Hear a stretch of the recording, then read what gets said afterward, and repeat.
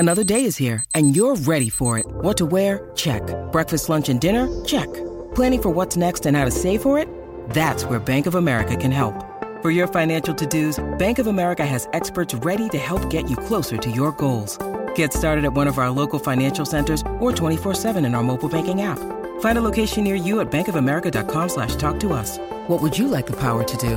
Mobile banking requires downloading the app and is only available for select devices. Message and data rates may apply. Bank of America N.A., member FDIC. When you need mealtime inspiration, it's worth shopping Kroger, where you'll find over 30,000 mouth-watering choices that excite your inner foodie. And no matter what tasty choice you make, you'll enjoy our everyday low prices, plus extra ways to save, like digital coupons worth over $600 each week. You can also save up to $1 off per gallon at the pump with fuel points. More savings and more inspiring flavors make shopping Kroger worth it every time. Kroger, fresh for everyone. Fuel restrictions apply.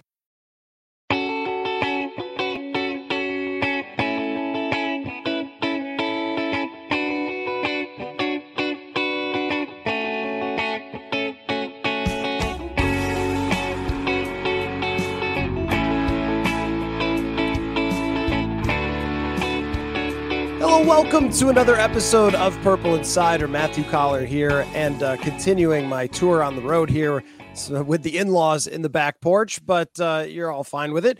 So joining me on the show, returning, is Glover Quinn, former Detroit Lions safety. And I would say generally, Glover, Vikings fans only really hate one person in the division, and that was Aaron Rodgers. And anybody else, they would just have respect for if you were a thorn in their side. That was you. Like when the Vikings would play the Lions, it's like that Glover Quinn dude's going to pick off a pass or something every time.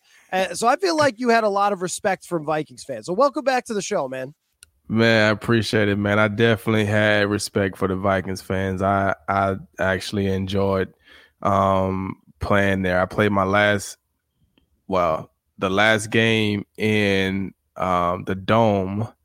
What the Dome was called? Metrodome. Yeah, the Metrodome. Yep. The last game that was played there was against Detroit in 2013, and I was on that team. And then 2014 and 15, I think we played at the University of Minnesota. Yep. And then 2016, I think we opened up in the new stadium. And it was always fun playing there, man. I actually, the city was actually cooler than I thought it was. So being able to come up, I actually kind of started to look forward to come to Minnesota. And so especially when we wasn't playing at the University of Minnesota, because, it gets kind of cold out there. I think we had one cold game. But it was cool, man. I loved playing in the new stadium, man. I used to love going out there playing, man. You guys doing the Vol chant, the Skol Vikings chant. I used to love it, man. It was such a cool thing, man. And like you said, I felt like it was a true NFL player to fan situation, meaning the Vikings fans were never ugly to me. It was all, this is football. I know you guys are here to cheer for the Vikings. I'm playing for the Lions, so I would expect you guys to boo me, but it was never anything ugly, never anything out of character. I had fun playing there, made some plays there, gave up some plays there, but it was fun. So I got a lot of respect for the Vikings and the fans and the city.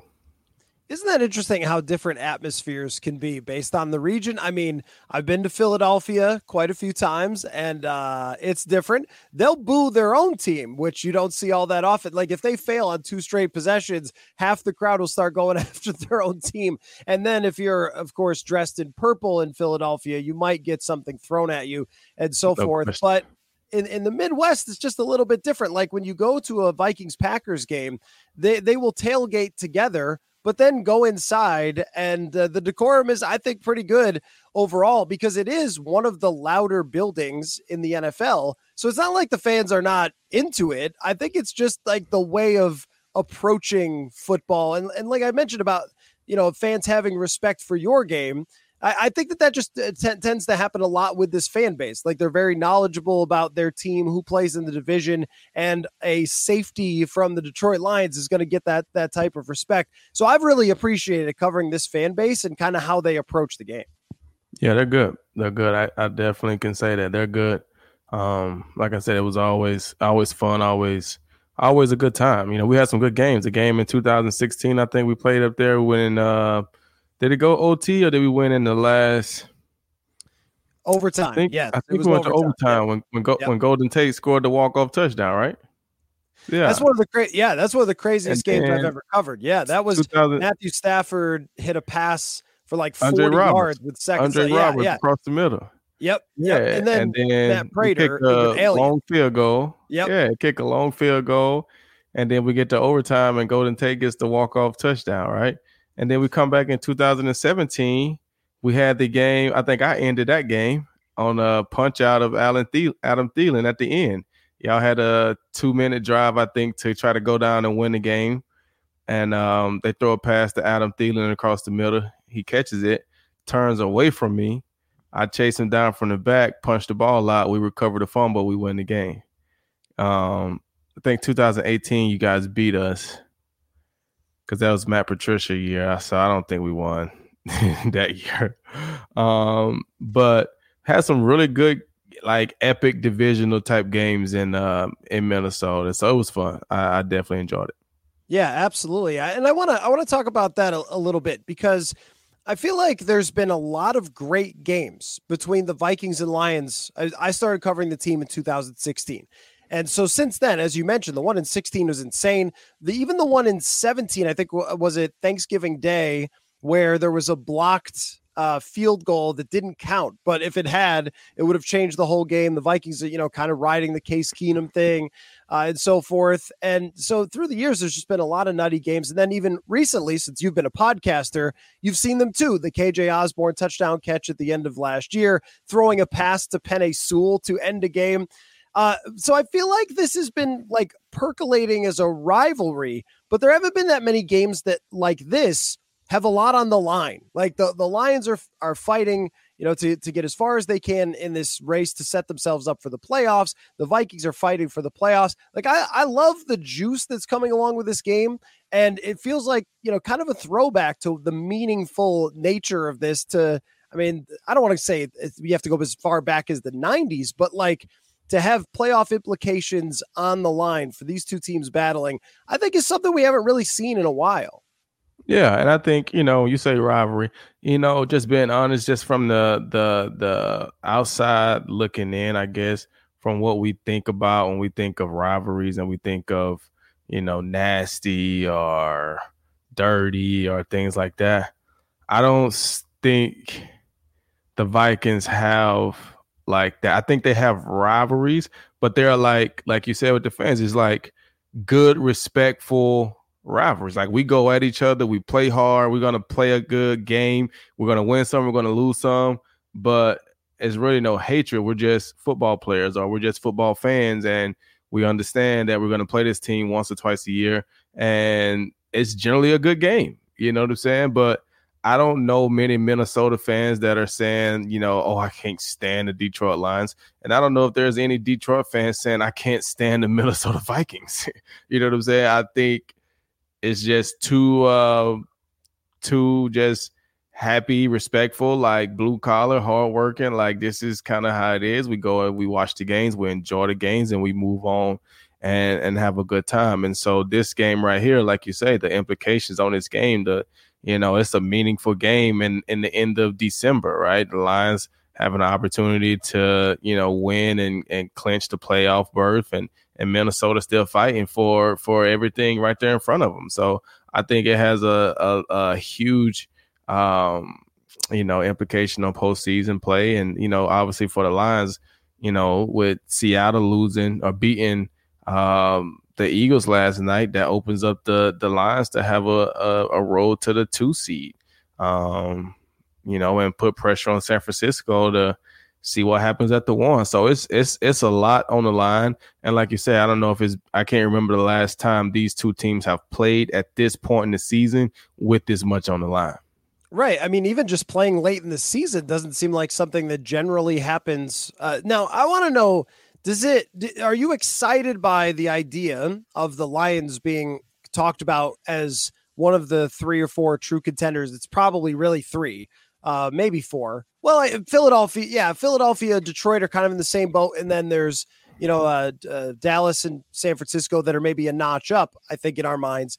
But in the way that the Lions get talked about nationally is sort of like, oh, like this is cute. They're finally doing something, which I think if you're in the division, you're like, wait a minute. I watched Matt Stafford come in here and do some pretty crazy things through the year. There were lots of seasons that were competitive with Stafford, and 2017 was one of them, but it was always something in the way. Like he would get hurt at the end of a season, can't really control that, or whatever it might be. But I wonder how you feel about having played for the team, that's sort of the narrative, as if you didn't exist before this and then now have suddenly sort of popped out of nowhere. Well, it's just one of those things, like being a football player, being a football fan, you kind of understand the whole dynamics of things. And the Lions, like you said, since 1991, they haven't had won a playoff or anything like that, right? So for most of the people that are in, I would say, 20s, 30s, 40s, 50s, they haven't really seen the Lions as a winning franchise in the NFL. And so you're fighting to change the narrative of that.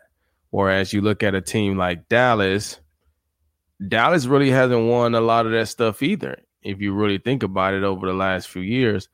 But they were known as America's team. So whether they playing good or they're playing bad, people still take note to the Dallas Cowboys, whereas the Detroit Lions, nationally, you have to fight for that respect. You have to fight for whatever, because your market isn't as big as a Dallas. You haven't won Super Bowls, although Dallas won Super Bowls back in the 90s and things like that, right? The Lions haven't done those things. So you're trying to fight to get that recognition, to get that respect. But to build that nationally, you have to be able to repeat that year in and year out, right? You look at, what the Patriots did. They were able to be AFC championship game, Super Bowl almost every year.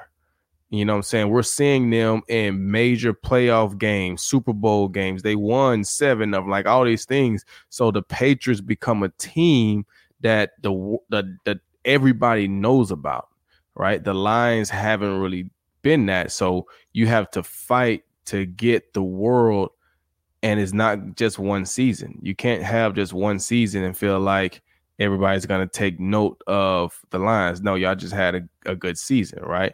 You have to do it over and over and over and over and over again. And so now seeing them kind of get talked about, we had some good momentum with Coach Caldwell there for 4 years. And then it kind of went downhill with Matt Patricia, which was a storyline as well. And then they get put on Hard Knocks and all these different things and gain some national attention. And although they didn't start the season off great last year with the momentum from Hard Knocks, they actually finished off the season great, winning a big game in Green Bay, the last game of the season, primetime game. Everybody got to see that, right? Then you open up the season this year, primetime game against Patrick Mahomes in Kansas City. Everybody got to see that. They go and win that game. And so every time that the Lions have played on prime time, especially at nighttime, they've won. Yes, they lost on Thanksgiving Day, but every time it's Saturday night, they won. So, Monday night against the Raiders, they win, right? So they've played well national TV games to where people can start to say, okay, this Lions team is pretty good. But like you say, we've had some players, we've done some good things over the course of these years, but it's good to see that they're kind of trying to start to get that recognition. And I mean, the work that we done, in those years to kind of build the name, to build the standard, that stuff doesn't go to waste. You know what I'm saying? It doesn't go to waste. And you're just glad that, you had something to do with the organization, getting turned around and trying to bring a little respect to that team and those players, because they work hard too.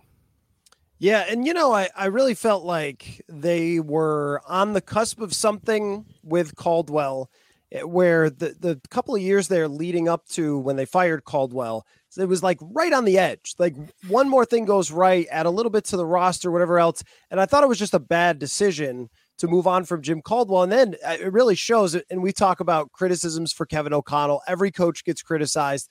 But sort of keep in mind that if you make the wrong coach hire, where that can go, right? So like let's be careful of how far we go over that line when we're criticizing what Kevin O'Connell's done with this. I do want to ask you about this team and where they stand. I will do that in a second. But I did the last time we talked, I think was like middle 2021 season. So I don't know what your take was on Stafford winning the Super Bowl, but I think it was a huge celebration from Detroit people that he did, because everyone knew that he was capable of being that guy. And I'll be honest, I was a little skeptical when they did it, because it felt like, is this a Kirk type of move where they, think that they're one piece away? It turned out that they were. So as having played with him and seen where that went, I guess, how did you feel about it? Oh, I felt good about it. I was glad to see Stafford, win a Super Bowl. I mean, I felt like Stafford did everything that he could for Detroit. He gave his all from day one, playing injured, playing, through any and everything. And so, when the organization brings in new guys and they kind of want to go in different directions and they have this idea of what they think they want, sometimes, players become, casualties of war, I guess, right? The situation. And for Stafford, the only thing that, when it was going on, I remember I had said something, and I'm pretty sure Stafford had something to do with it, the actual trade happening. But there was reports coming out about this and that and this and that, and I was just like, man, I just feel like, Detroit needs to honor Matt Stafford at this point and at least allow him to have some say-so into where he wants to get traded, instead of just trading him to the worst team for the best deal, right? I feel like sometimes as an organization, you have to maybe lose to build certain things. You know what I'm saying? Because when you're going through a feud with Calvin Johnson, you had a little, hiccup with Barry Sanders. Stafford comes around and you treat Stafford a certain way, right? Then it starts to look like the organization doesn't really take care of their stars, their guys, right? They don't really take care of those guys. They don't have a good relationship with Calvin. They just got back on track with Barry Sanders recently. Now they just traded Stafford to the worst team in football just so they can, like, that just doesn't look good from, a perception standpoint, especially for other players, right? If they'll treat those guys like that or this and this and that, like, what do you think they're going to do to me, right? So I just kind of felt like, yes, Stafford, we understand it's a business, right? So we're gonna do this, but we at least want to give you an opportunity to tell us where you would like to go, and then give us an opportunity to try to see if we can work a deal out so that they feel good about the deal and they can get a quarterback that they need. You can go somewhere that you want, and then we can also get some pieces to help us build for our future. And I think, that ended up kind of happening behind the scenes. I felt like Stafford probably wanted to go to the Rams and be with McVay. I think they had met up a little bit out of the country at some point on vacation and saw each other, and they end up figuring out a way to make it happen. But I just remember during that time, I had tweeted something before he actually got traded to the Rams, and people started jumping on me about it. Man, it's a business. We trying to get what we can get. We trying to this and we trying to that. And it's like, when you're building a house, you got to take it step by step, brick by brick. You can't feel like you're going to take your organization straight to the top. Like, you got to go through these steps, right? And sometimes you got to lose a little bit, but that right there keeps a good relationship with Stafford. So now when Stafford is on the Super Bowl platform, he's not saying bad things about your organization. He's able to say good things about your organization. And he's able to say, hey, man, I got a love for the city. I love the fans. Like these guys, they treated me right. They did this, they did that. I wish them well. Like that stuff is good, because if it ended bad, now he's on the Super Bowl platform and he don't have anything good to say about an organization that you already are trying to fight for respect anyway. So now you got Stafford not saying good stuff about you. Calvin Johnson not saying good. Like, you're fighting those battles that all it takes is just figuring out how to make Stafford happy and not feeling like just because I go out of my way to do this for Matthew Stafford, that I got to go out of my way to do this for another player on the team, because everybody on the team isn't Stafford. You know what I'm saying? Everybody's not Stafford. So no, you don't get the same respect that Stafford gets, right? It's just, it doesn't work like that. And so I had much, respect for Stafford. I was happy to see him win. You know what I'm saying? It was good to see him go there and get the recognition that he deserves. Obviously, he's a great player. He's a baller. Super, super talented quarterback. So I was happy to see him win a Super Bowl. Folks, is there any better way to spend the holidays than attending sports? Knowing you guys, I'm guessing the answer is no. Well, there is a way to get to all of the events that you want to get to during the holiday season with affordable tickets. My friends, you are going to want to check out the Game Time app. It's the fast and easy way to buy tickets to everything sports and also much, much more. Shows, concerts, all on Game Time. One of the cool parts about Game Time is that they have flash deals on last minute tickets and a low price guarantee, which means if you find something lower in the section or row, they will credit you 110%. You also get images of your seat location, which I love because those maps can be a little confusing. Buy tickets in seconds, have them arrive right to your phone. It's great. Download the Game Time app, create an account, use the code INSIDER for $20 off your first purchase. Terms apply. Again, create an account and redeem code INSIDER for $20 off your first purchase. Download Game Time today. Last minute tickets, lowest price guaranteed. With threats to our nation waiting around every corner, adaptability is more important than ever. When conditions change without notice, quick strategic thinking is crucial, and with obstacles consistently impending, determination is essential in overcoming them. It's this willingness, decisiveness, and resilience that sets Marines apart. With our fighting spirit, we don't just fight battles, we win them. Marines are the constant our nation counts on to fight the unknown, and through adaptable problem solving, we do just that. Learn more at marines.com. It's a really interesting point. And, sometimes I think about trades and how we analyze them when they happen, and then we get to look back a couple years. So when Stephon Diggs gets traded from the Vikings, it's like, oh, they sent him to Siberia out there in Buffalo, and then he plays a role in turning around that organization. And when you trade for Jared Goff into Detroit, that could be looked at as like, well, what, who cares? What's the point in that? You just get another quarterback that's going to be in here and out of here. And yet I feel like that has played such a vital role in building the team around him, knowing that you have a quarterback who's capable of taking a team to a Super Bowl while you're rebuilding, which is an unusual approach. I mean, most of the time you get a rebuilding team with a young quarterback, and that's just kind of how it is.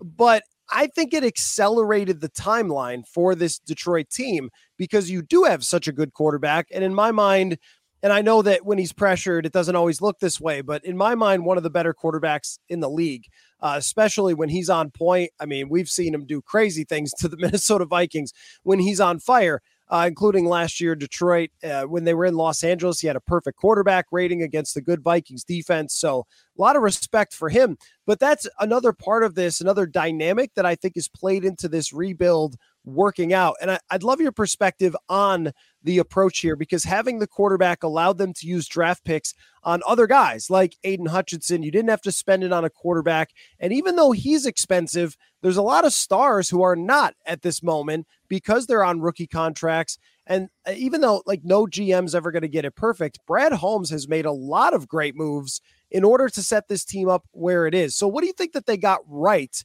in their approach to going from the point they trade Stafford to right now where you're talking about real playoff expectations? I think the biggest thing they got right is, I don't think the GM that's there now, Brad Holmes, I don't think he was a part of the trade for Stafford and Goff. Or did he? He was. Yeah, he was. I think it was like one of his first moves. Yeah. Okay. So I think when you have that, this is what you have. You have a GM that came from the Rams, right? So obviously there's a relationship there. But he doesn't have a background with Stafford. He has a background with Jared. So when you bring him in, he's not expecting Jared to be Stafford. He's expecting Jared to be Jared. And I traded for you, Jared, so I understand who you are. And we're going to build the team around you, right? A lot of these GMs, these teams, these people, when they build, it's all just body types, game types, when you really think about it, right? When you look at the Patriots, you look at the Seattle, you look at a lot of these teams, they're just replacing bodies, right? You think about the Patriots. They started with Tim Dwight, right? I think they had Tim Dwight. Then they go to Wes Welker, right? Then they go to a Danny Amendola, a Julian Edelman, right? It's the same body, right? They know they want this type of person, right? You have a big tight end, right? They look for another tight end. They look for another. Why? Because we need this type of body, right? We have a Randy Moss. Okay, we need a big time receiver on the outside that opens up things for our little guys on the inside. So we have a Randy Moss. We try to get this guy. We try to get that guy. They always try to find that guy, right? You look at Seattle. This is our type of secondary. We want this. We had a Cam Chancellor. We had a Earl Thomas. We had a Richard Sherman. So who do we have now? We have a Jamal Adams. We have a Quandre Diggs, right? We have Tariq Woolen, right? He's a 6'2" guy. Sherman was a big, you see what I'm saying? They just replacing bodies. So when you look at Brad Holmes, he's like, okay, I got Jared Goff. Who did we have in LA when he was there? Like, what type of, okay, we need this type of guy for a slot guy. Okay, we go out, we find somebody, boom, Amon-Ra St. Brown. It's kind of like a Robert Woods type, right? Or whoever, you know what I'm saying? You think about those bodies. You get you a tight end. You get you this. You get you that. And you just build your team based around those type of guys that you know will fit well with Jared Goff.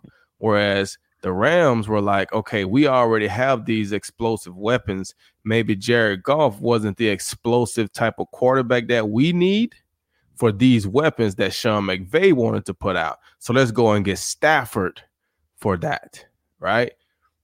But Brad Holmes coming and bringing Jared Goff, I don't expect Jared Goff to be Stafford. We got rid of Stafford. We want Jared to be Jared, and we can build our team around him, and I think that's what they've done. And they've put a lot of playmakers around him, like you said. He may end up being expensive, but you got Jahmyr Gibbs on a rookie contract. You got David Montgomery on a second contract, but it wasn't a high dollar contract coming from Chicago as a running back. Amon-Ra St. Brown still on a rookie contract. Now you got Aiden Hutchinson on a rookie contract. You got Brian Branch on a rookie contract. So you got all these pieces, these young pieces, and I know Amon-Ra is going to have to get paid here coming up pretty soon, but you know, your tight end, Sam Laporta, he's a rookie, right? So you got your running back, tight end, defensive end, secondary. Like, you got key pieces. Jack Campbell, you just drafted him in the first round, right? You got key pieces that are playing on rookie contracts, and you have a veteran quarterback that can keep the thing together.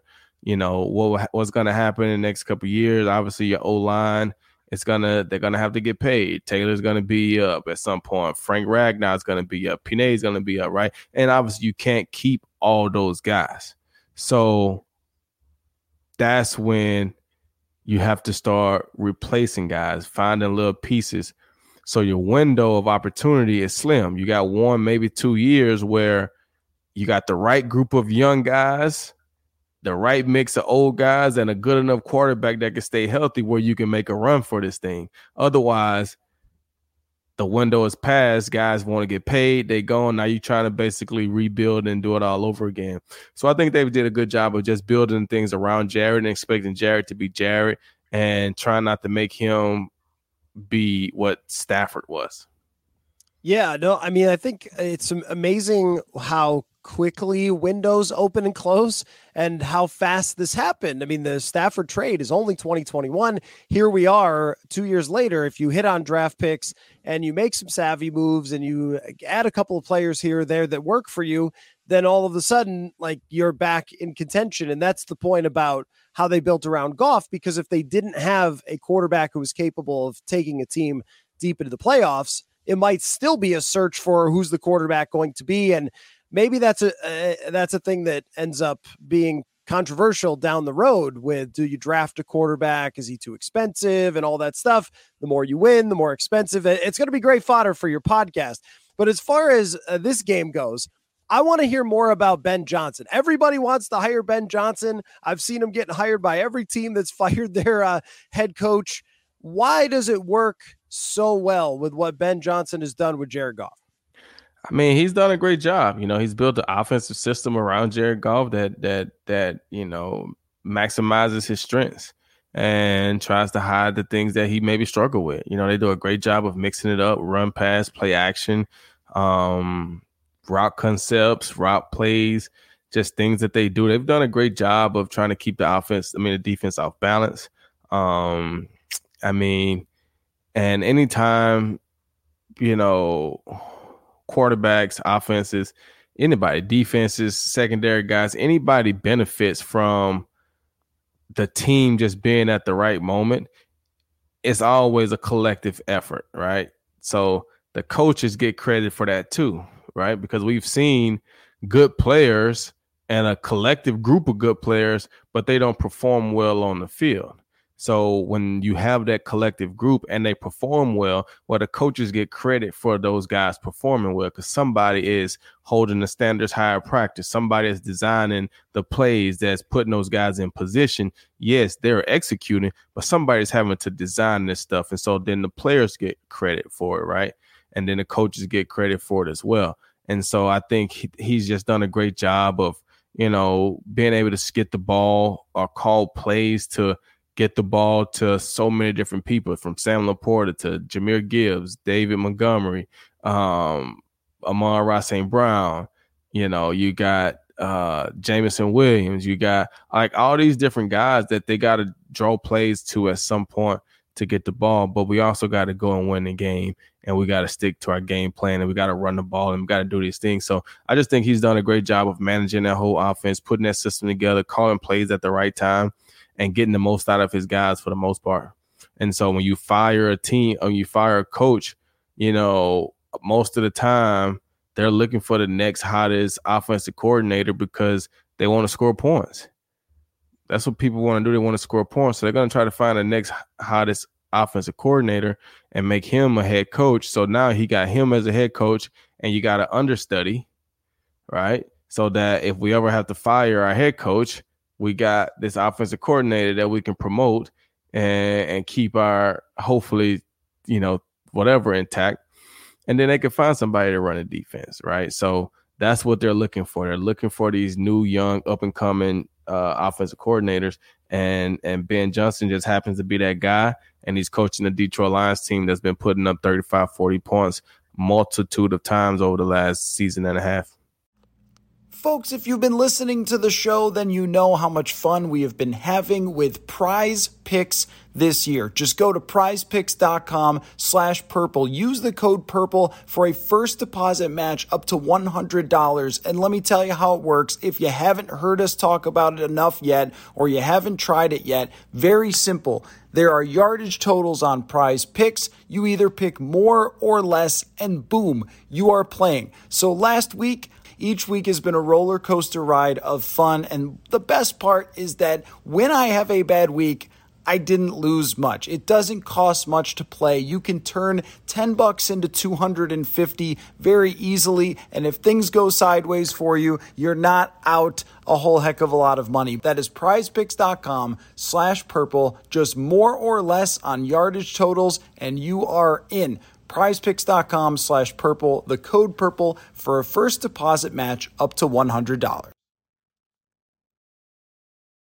I think it can't be underrated how when you look at San Francisco, when you look at Detroit, some of these great defenses that get playmakers open, how they also have found and developed the right playmakers for their system, right? And that's a huge factor. Like Deebo Samuel, Brandon Ayuk, they draft those guys, they bring them in, Amon-Ra St. Brown, and put them in positions to succeed. And a lot of guys that you draft, you take for a reason because they're good at football.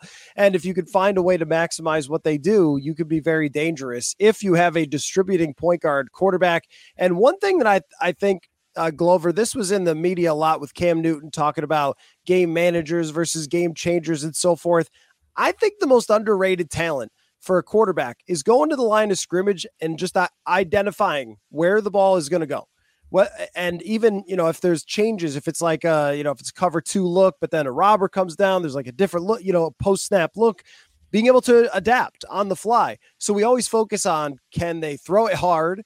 Can they throw it accurate? And do they run real fast? But I just feel like the mental part of this, the reason Brock Purdy's successful, the reason Jared Goff's successful, I feel like that mental part of it has just become so big, because if you can run the plays as they're designed with all the different options and all the looks off the defenses, you could be successful. And that's where I feel like Goff maybe doesn't get enough credit. Oh, no question. I mean, playing the quarterback position is tough, and being able to identify what's going on. And, this is the thing that, for me as a player, it's I don't want to take away from anything, but playing quarterback is what they do. So to us, it's tough. To them, this is what they do every day. This is what they've been doing every day for the last 15 years, right? So just like me, I can line up in the safety position and I can look at the offense. I can look at the quarterbacks, the receivers. I can look at the O-linemen, and I can almost get a clue as to what they're going to do just based off the down, the distance, who's in the game, where they lined up, how they lined up. I can almost have an idea of what they're going to do. I can't always change the plays, though, because I'm just the safety in the back, right? But as a quarterback, you do the same thing. You study defenses week in and week out. You sit through all the meetings. So when you walk up to the line, you see certain things. You can almost tell, oh, I know what this is already. But you got the power to change the plays. Hey, I know they're in cover 1. I know this safety's coming down. We're not running to that side. We're going to run to this side. Check, check, check, check, right? So it's difficult to do, but that's what they do. That's what they're trained to do. They just make it look easy. We just know that it's hard, right? But some of them are better than others at it. That's just really what it is. And that's just kind of how everything is. And I feel like that's a lot of what Cam Newton was saying.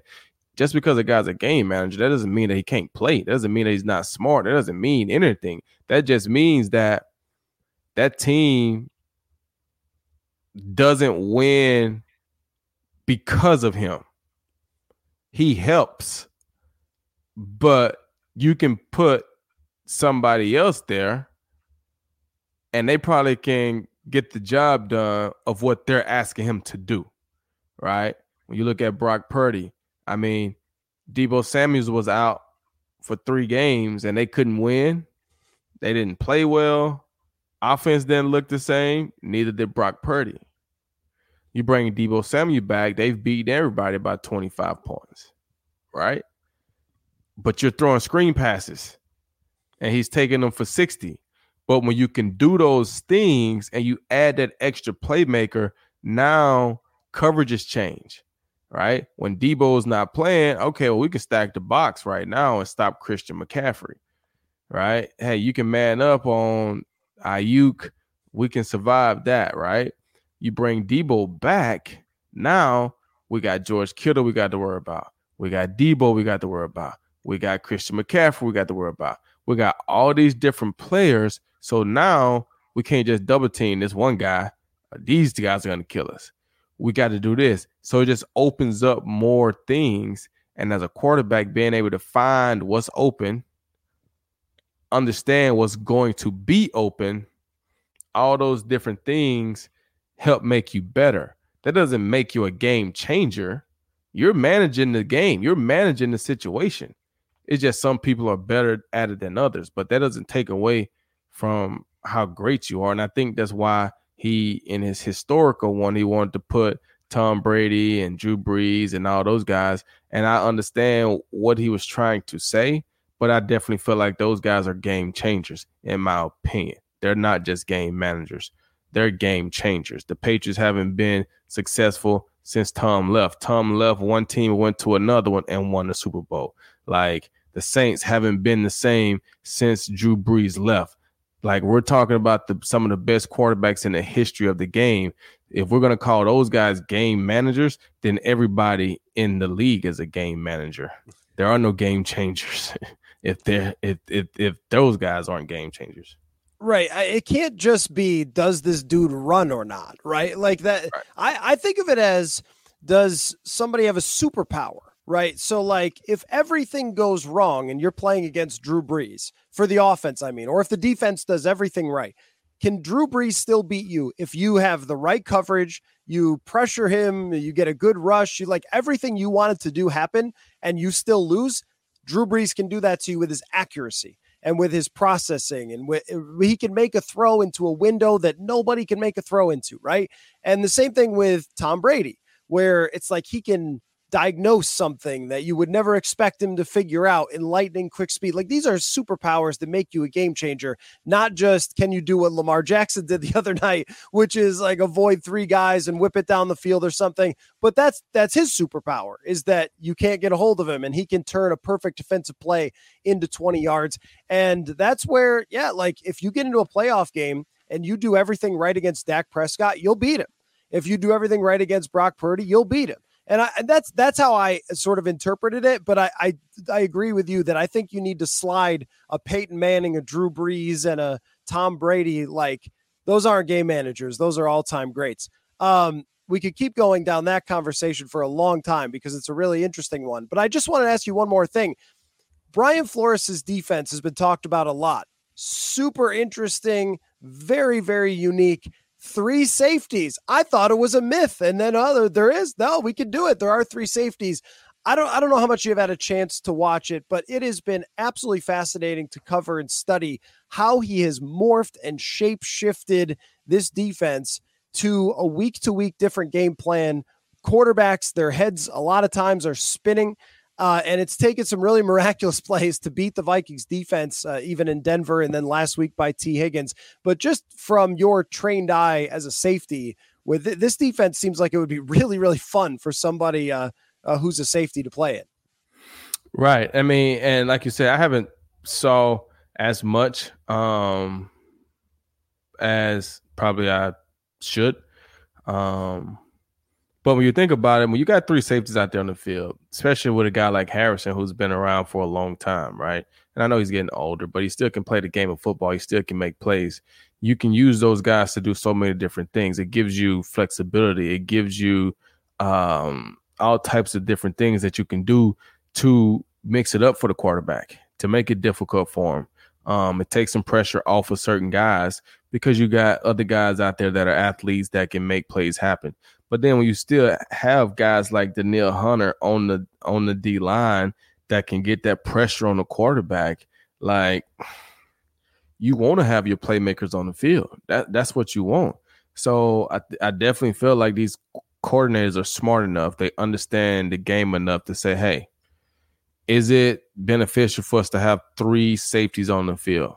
And if they feel like that's their best combination based off of who we have at linebacker, who we will have to put in at the nickel, all these different things. If I feel like, hey, I got a safety, you look at the Lions in Detroit, they could do the same thing, right? When you think about it, they don't maybe play it the same way, but Brian Branch is a safety, right? Ifeanyi Melifonwu is a safety. Kirby Jones, those 3 guys are on the field most of the plays. Just Brian is in the nickel. So you found a guy that's physical enough to tackle in the run game, but can cover good enough to cover these little slot wide receivers. So now we can put him on the field. So we don't have to have a little small corner playing the nickel, and he can't get off a block to help us in the run game on first and second down. Right? We got safeties out here. And now in doing that, if we're playing some types of zones or whatever, like we can mix a lot of stuff up. And they not know. Yeah, they might count Brian Branch as the nickel, but that don't mean he has to be playing nickel this play. So, I'm a defensive back, so I like the more DBs we can have on the field, especially safeties, because we can do so much, what I'm saying? Corners are good, but corners just cover for the most part, what I'm saying? For safeties, being able to cover, being able to drop into these middle zones, being able to blitz, being able to get into the run game. Like, you can affect the game so many different ways as a safety, and I like that. So if you can find ways to get 3 of them on the field that you feel like are playing at a high enough level that they deserve to be out there, I think that's a great thing. Well, I think you're really going to enjoy watching the defense of the Vikings operate, because they have 3 really good safeties and 3 really super intelligent safeties. And I've just come to think, and this isn't, to pat your position on the back, but safety is the most underrated football IQ position in the entire league. We think of centers, quarterbacks, and linebackers, but I think safeties deserves a lot of credit there, especially since I've seen guys like Josh Metellus, Cam Bynum. They're not high draft picks, but they win with their football IQ, and it allows Flores to do many more dynamic things with them because he knows they can handle it. So I think you'll enjoy that very much. And look, it's always good games between the Vikings and Lions, and if nothing else, always memorable. So the Believe in Lions podcast is what you're doing these days, Glover. Super great to catch up with you. Are you picking Detroit, I assume, for this game? Oh man, I got to. It's man, I think my record right now is 10-4, because I think I've picked the Lions every game.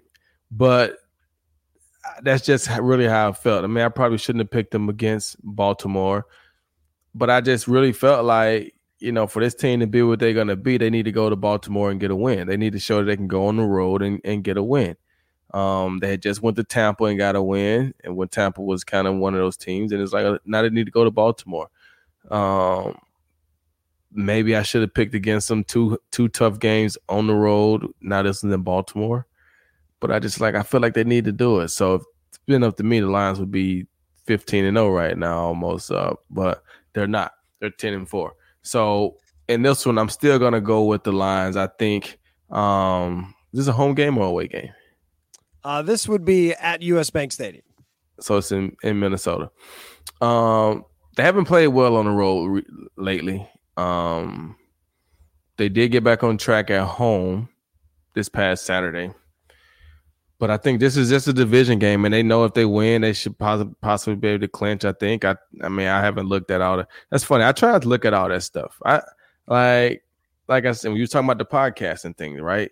Like, I try not to look at all that stuff. I don't want to see interviews. I don't want to hear what people are talking about.